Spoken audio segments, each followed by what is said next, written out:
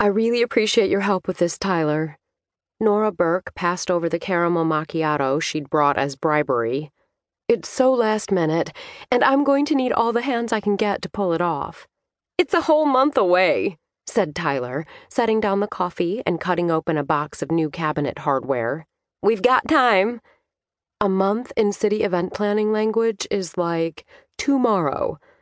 But it's so rare Halloween falls on a weekend, and I can't pass up the opportunity to do something. Sipping the coffee and slipping the knobs and drawer pulls into bins, Tyler listened as her friend laid out the concept she'd developed for a new fall festival. It'll be an all-day event, a 5K run-walk in the morning to kick things off. I'll need to come up with some catchy name that will look good on t-shirts and get sponsors. She made another note. Then, maybe a combination harvest and arts festival on the green, something that'll bring out the local artisans and farmers. We'll get the businesses around the square to host trick-or-treating for the kids, which will make the parents happy since it will be well-lit and centralized.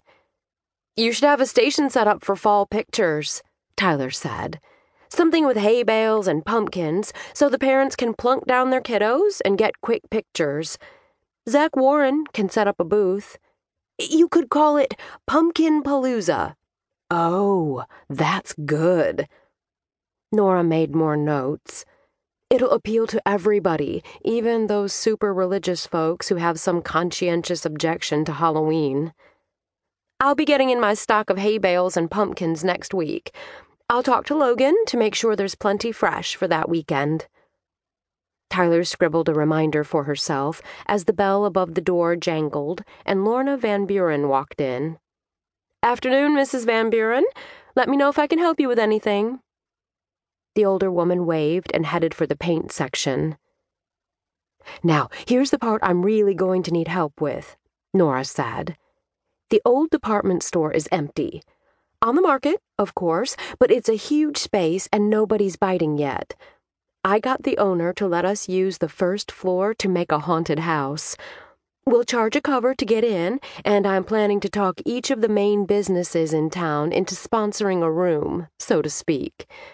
Then we'll have the people vote for whichever room is scariest. They'll be responsible for their own costs and materials, but we'll still need to build something to divide up the space. The most economical way to do it would be to set up giant fabric partitions. It'd be pretty cheap to do with PVC. You don't want to create anything permanent, unless you've got some future uses in mind. Good point. See, this is why I needed another brain to bounce ideas off of. Mrs. Van Buren stepped up, several paintbrushes in hand. Oh, I love a good haunted house. Camilla Dixon at the Calico Cottage can order you the fabric. Something black, I'd think. And I bet the Quilting Queens would volunteer to sew them up. The Quilting Queens? Nora asked. It's this big interchurch group of ladies who quilt. Nobody has room in their house to host that big a group, so they rotate through the fellowship halls of all the churches in town. They meet once a week and make quilts to donate to folks. You should talk to Nancy McAlpin. She's their current president.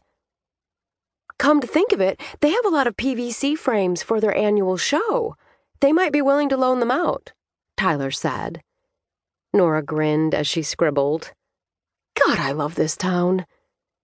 Lorna shifted her attention to Tyler. I wanted to pick your brain. See, I have this dresser I want to refinish. Hank already stripped it for me, and I've picked out the color stain I want, but I don't know what kind of brushes I need or what supplies I might be forgetting. Let me help you with that. Tyler rose and led her back to the paint supplies. 10 minutes later, she was ringing up Lorna's purchases. The bell rang again as a brunette whirlwind bounced through the door, singing, Dust off your dancing shoes. We have a mission.